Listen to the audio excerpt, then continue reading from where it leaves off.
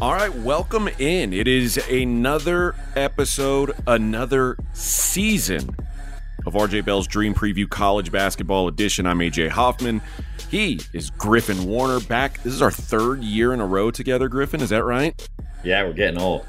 Yeah, look at us, man. Look at us, like a couple of old married folks. And we're going to do what we always do. We're going to hit the big games of the week and give you a couple best bets for the college basketball season. We're going to talk some futures in this episode. And actually, let's go ahead and start with it. I'll be honest, Griff, there's only two teams that I liked futures on coming into this season that I felt like there was value on, and it may be getting sucked out of them. I know you like to bet futures more than I do. So I'll let this sort of feature you, but I'll just throw out the two that I like, and they play in the same conference, and I liked both these teams last year, and felt like I had a good thing going with both of them, and I think both have a chance to be as good, if not better, than they were a year ago. You'll laugh because I like Marquette. I know you're not a Shaka guy, but I like this squad. I like what they're doing. It seems like, though, for a Big East program that they're sort of trendy, and that's not ideal when you're betting futures. Usually the teams that are getting picked up on these futures are the Kansases and the Dukes and the North Carolinas and the Kentuckys, but Marquette's gotten steamed up a little. And the other team I like is Creighton. And they lost a couple guys that I think they're going to miss. They picked up some guys that I think are going to help them immediately. And I think they're well coached. And the core of the guys I like, if they can stay healthy. If Kalkbrenner's healthy, I think this is still one of the better teams in the country. So those are the two teams that I'm kind of interested in, though. Like I said, I think the numbers on both have kind of gotten out of the range of where I want to bet a future on them. But I know you have a few, so I'll let you take the lead on this future segment and tell me why I'm missing some teams. Well, I'm not going to tell you you're missing too much, because I feel like a lot of the strategy with betting futures is, and as I think anyone who's listened to this podcast for a couple of years now will know, that I really like the long shots. And sometimes there'll be a Maryland that will have their coach quit midseason and they won't even make the tournament. But other times I feel like there's a lot of big value that you can grab. Though based on Florida Atlantic's run last season, I'm kind of thrown off a little bit now, because literally anybody can get to the finals. Literally anybody can win the title.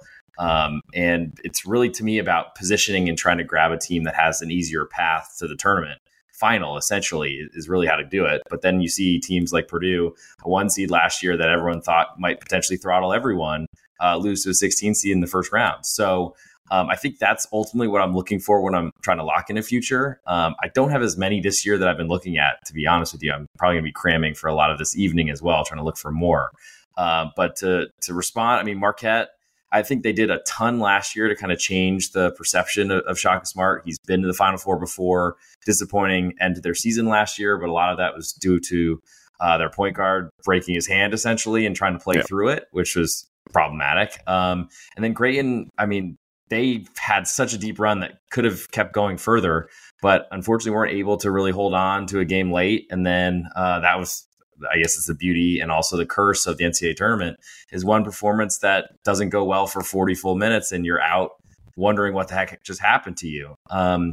And so I don't really have a lot I can point out in those teams. Creighton certainly was, I think, the belle of the ball going into the tournament, going into the season last year, and got bet down quite a bit from once they got Baylor Shireman inked, which I feel like hopefully he's a little bit more adjusted to better, I guess, opponents this year. Yeah. You know, I know you didn't like him last year. I'm a fan of his game. So I actually think that I think he's a key piece for them. I mean, anyone with the stats that he put up at South Dakota State could be a difference maker, could be a player of the year candidate in the Big East, all those sort of things. I just felt like moving on and kind of his game of playing low post, being a great 3-point shooter, free throw shooter, all that sort of stuff, being like a low post summit player, then moving to the Big East where you're playing a different level of talent and size ultimately.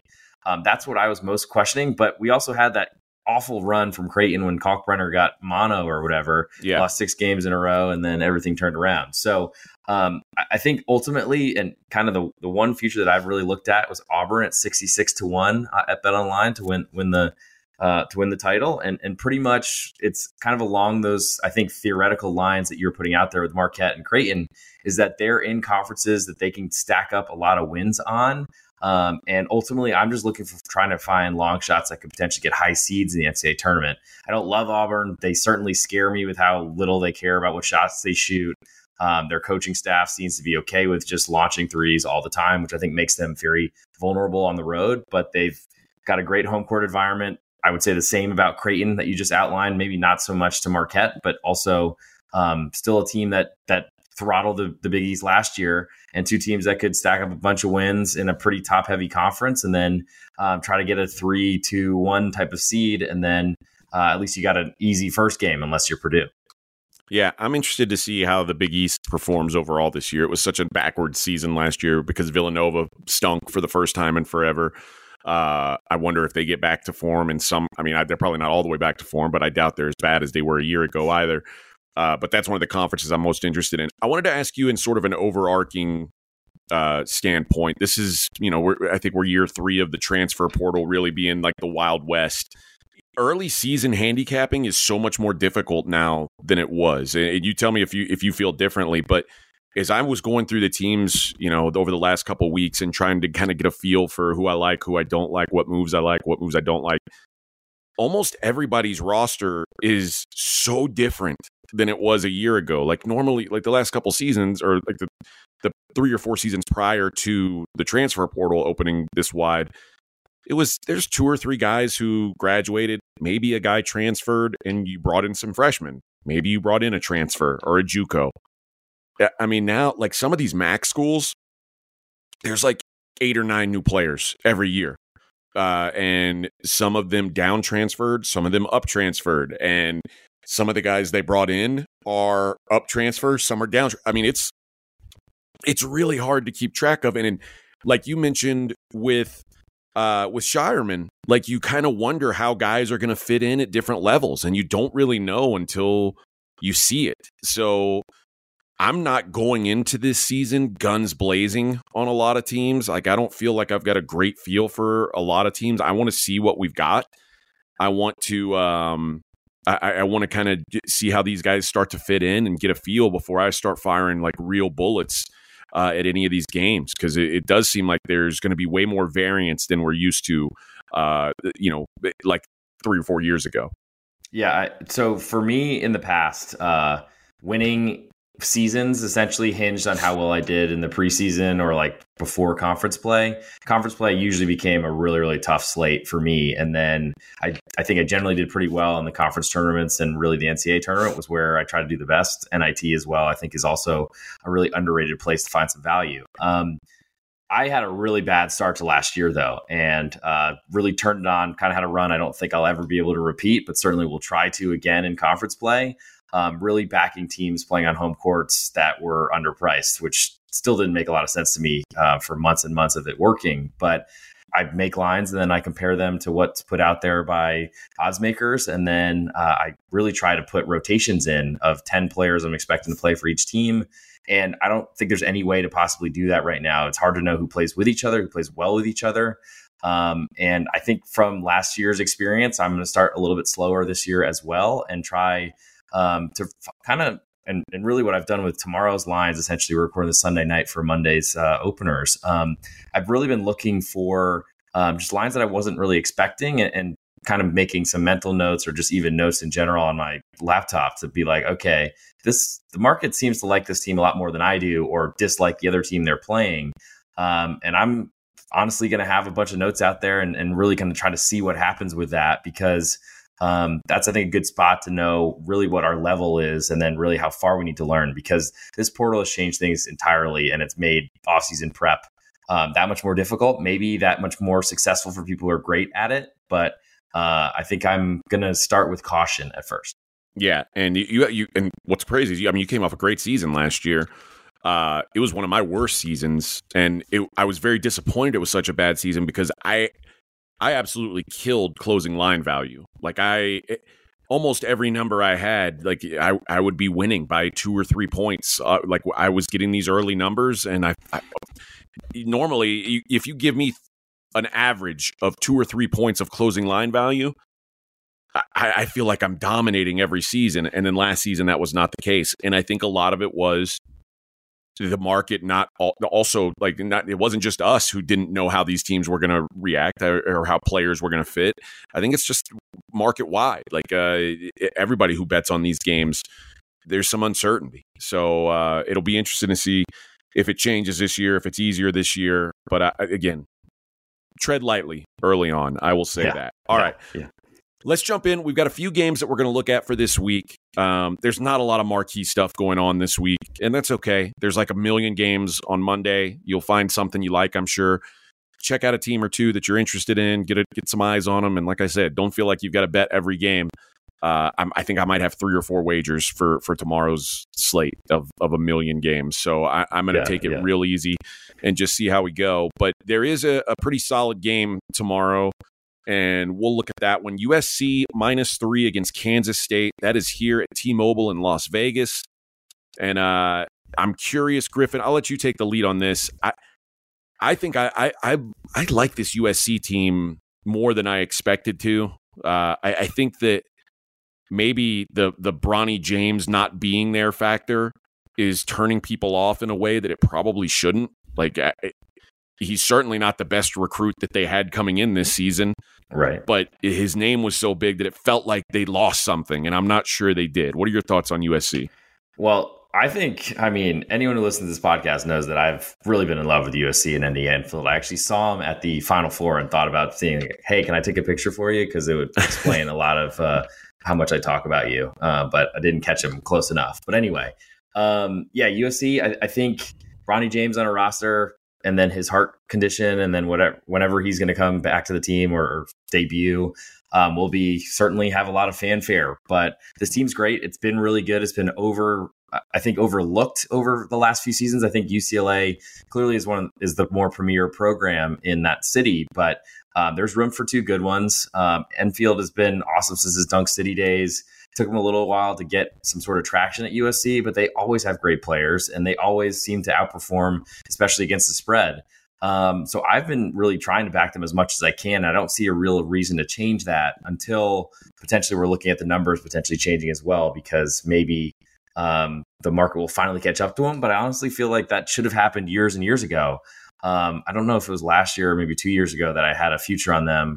After this, and they started the year out like 16-0 or something, some incredible win streak to start the season, and then still didn't really get a lot of respect, and we're covering left and right. We're getting really soft spreads, even in conference at home against teams like Utah and other things like that in the Pac-12, which is unfortunately, I think, dying a slow or very quick death, depending on how you think about it. So I'm really interested in them. I feel like coaching has been a question there, but I think Andy Enfield's answered those questions. And really my question now is how, on the other side, Kansas State deals with replacing a heart and soul point guard who drove me absolutely insane last year. And I just could never get him on his hot nights. I would seem to be against him or be on him on his cold nights. But Tyler Perry coming in is a great player as well. They got Kaluma, speaking of Creighton transfer. But I guess it's probably not even notable to note those things. There's so many that are flying different directions. To me, there's so much more talent on the USC side that any price that we're going to see out here against K-State is really going to be like a system versus talent type of situation. It does take a little while for talented teams to kind of get gelled or learn how to play together. But I think you could say that about any team, especially with so many transfers in this portal life we live in.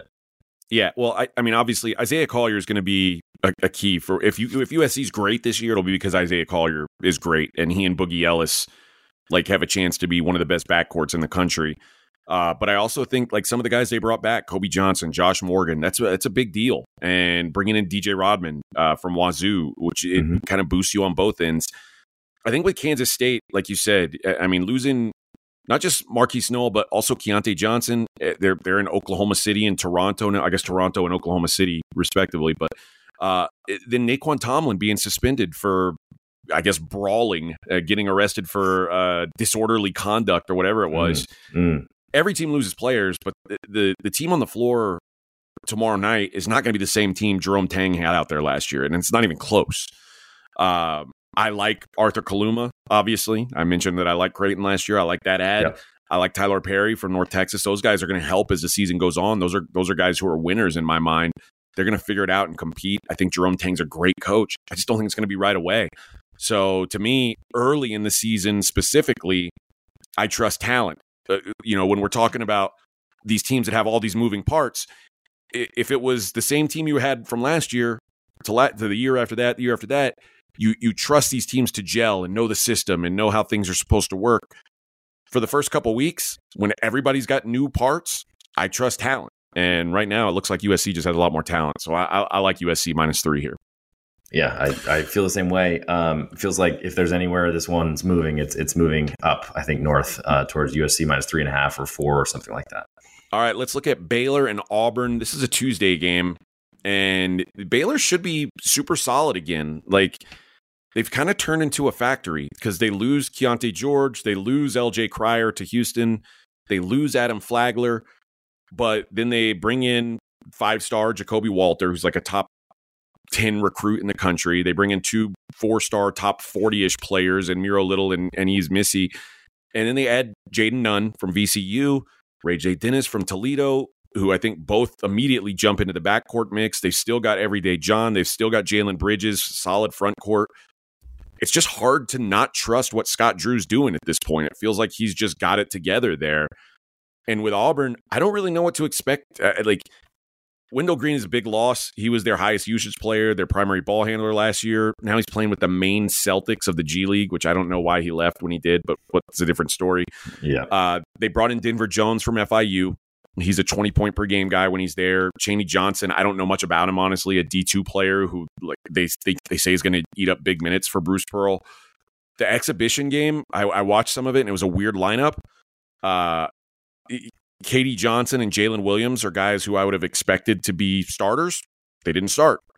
They have a 5-star freshman in Aiden Holloway who didn't play at all. I guess he's got an ankle injury. Johnny Broom left with an injury. I don't know what his status is for this game. They say he's okay, but I don't know.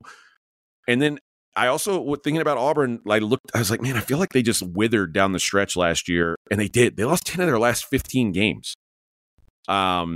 There's just a lot of questions I have about Auburn. And again, the rosters look so different than they did at the end of the season. But I feel like I trust the Bears more right now in basically kind of a pick'em situation. What do you think? I'm guessing you're on the other side because, like you said, you like Auburn as like a future. But is that a future?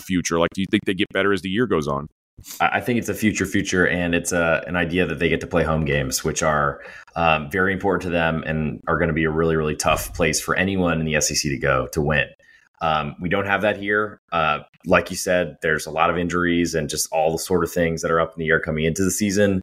Janai Broom not playing would be a big, big problem. And I think it's ultimately it's Auburn.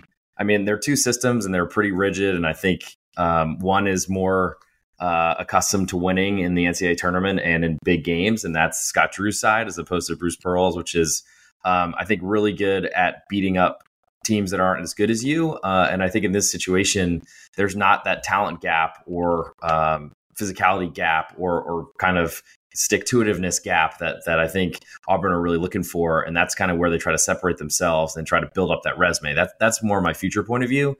From a Baylor side, though, I mean, they've been an awesome team for a really long time, despite coming from the depths of whatever happened with Dave Bliss back in the day.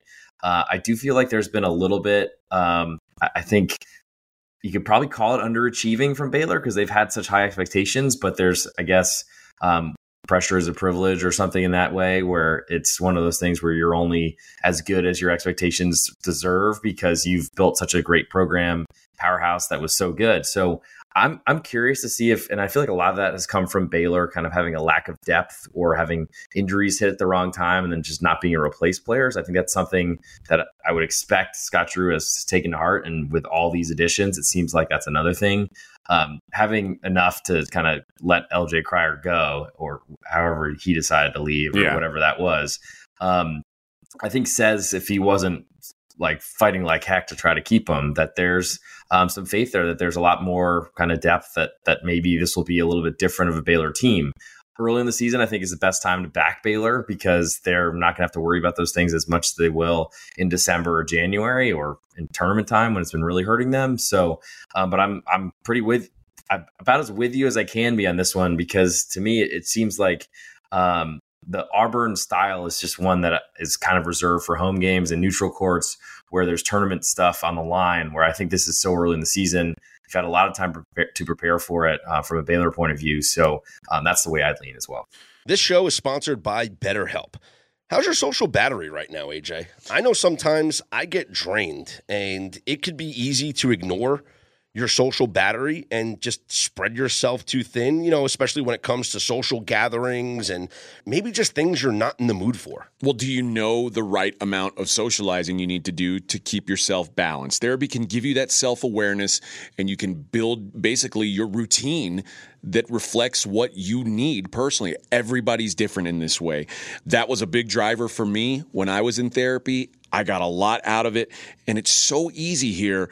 Give BetterHelp a try. If you've said, I don't want to go out of my way to do this, it's all online, it's as convenient as can be, and it's suited to you. It's simple. Just fill out a brief questionnaire, get matched with a licensed therapist, and you can switch at any time for no additional charge. Find your social sweet spot with BetterHelp. Visit BetterHelp.com/Vegas today to get 10% off your first month. That's BetterHelp, HELP.com/Vegas. AJ, it's important to me that the supplements that I take every single day are of the highest quality. And that's why ever since they jumped aboard as a sponsor with us, I've been drinking AG1 because for AG1, quality isn't just a buzzword. AG1's ingredients are heavily researched for efficacy and quality, and I love that every scoop has prebiotics, probiotics, digestive enzymes for my gut support, B vitamins for energy. It's got the magnesium and ashwagandha for stress support, also testosterone support, vitamin C and zinc to support my immune system. I don't get sick anymore. Well, you're welcome for introducing you to AG1. Yeah, bud.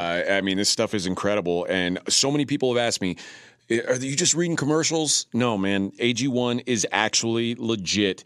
And there's a reason why I drink it every single day. It just makes taking care of my health so much easier in general. So if you want to replace your multivitamin and more, start with AG1. Try AG1 and get a free 1-year supply of vitamin D3 plus K2 and 5 free AG1 travel packs with your first subscription at drinkag1.com/SOV. That's drinkag1.com/SOV. Check it out.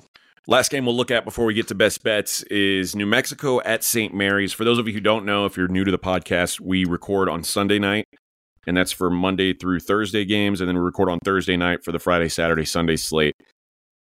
And this game is on Thursday, so you got some time. We project lines. So on games that aren't lined, it's not like college football or the NFL where we know a week in advance what the line is. The books don't put up lines until the day before the game. So often we have to create what we expect them to be.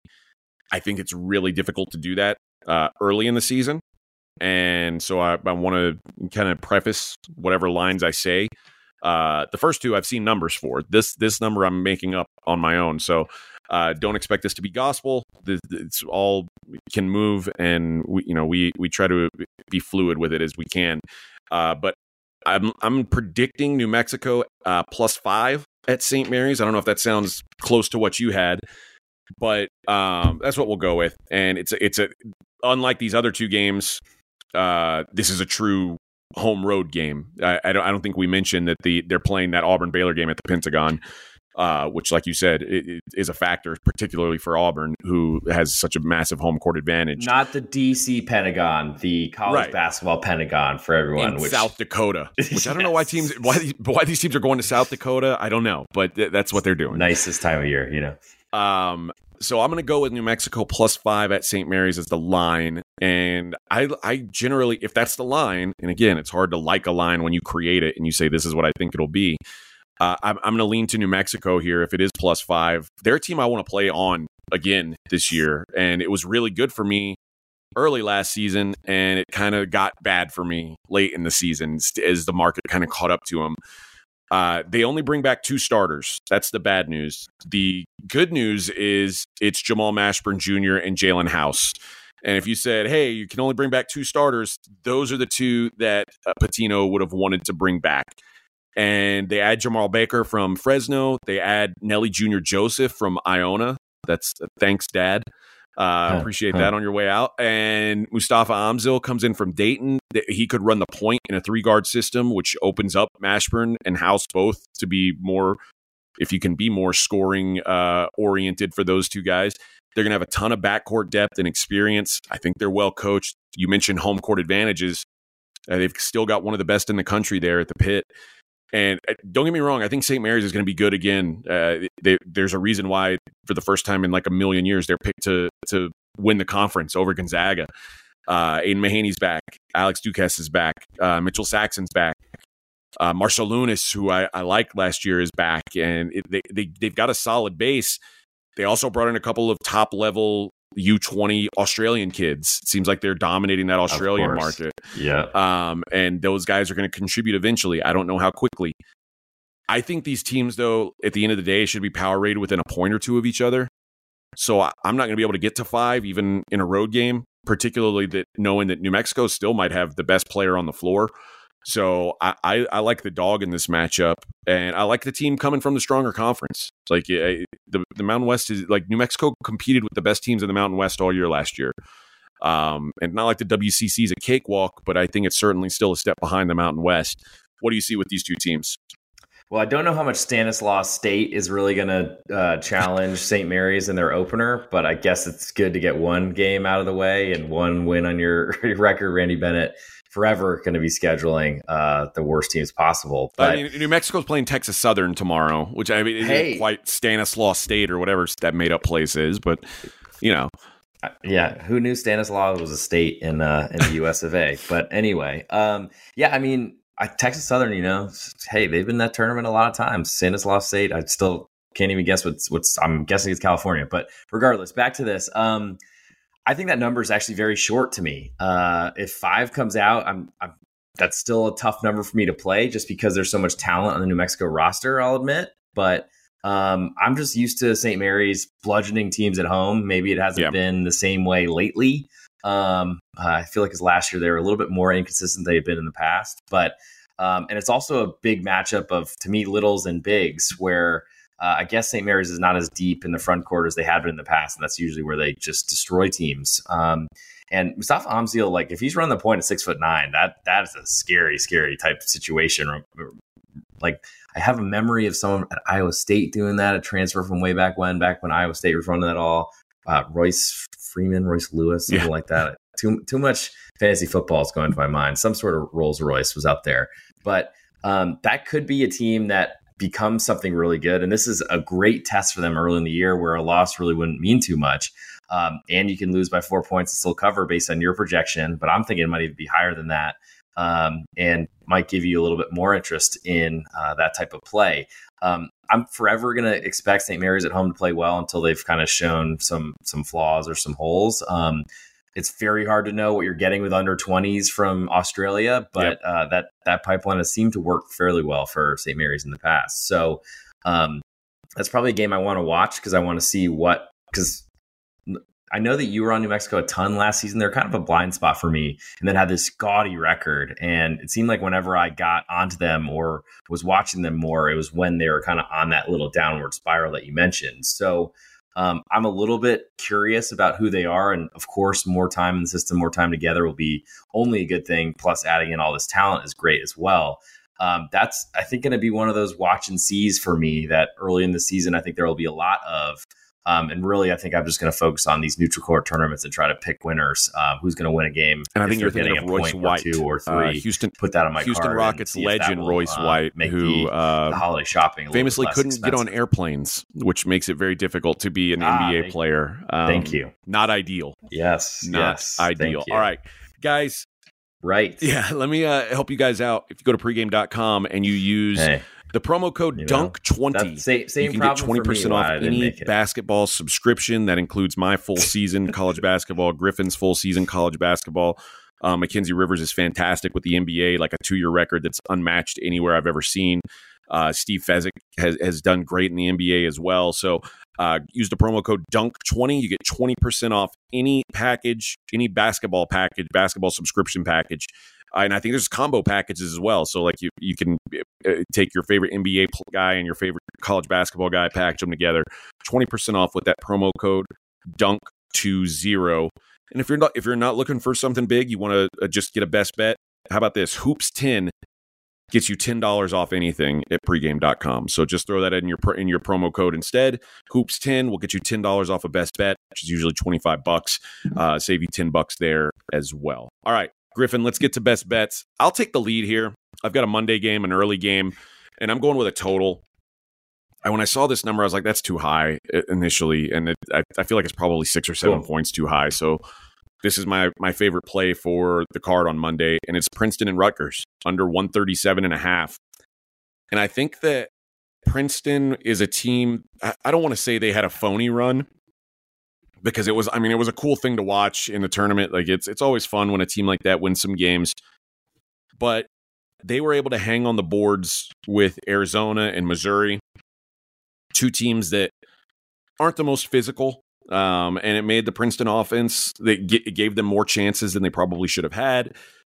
Rutgers is not going to let them get anything on the glass. And Rutgers it's Rutgers basketball. It's what, like, this team should be what the stereotypical Rutgers team is. They should be super slow.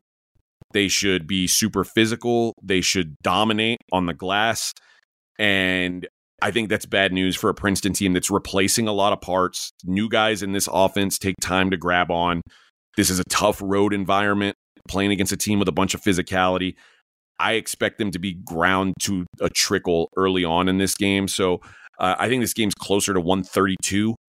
So give me Princeton at Rutgers under 137.5 for my first best bet of the season. Where are you going? Yeah, seeing a Rutgers total above with a 130 even seems gigantic to me. I don't know, especially with all the talent that's kind of transferred out of the program after not making the tournament last year. I'm going to go a little bit north from there into the mountain ranges. I'm going to take Towson, a 15-point underdog on the road at Colorado.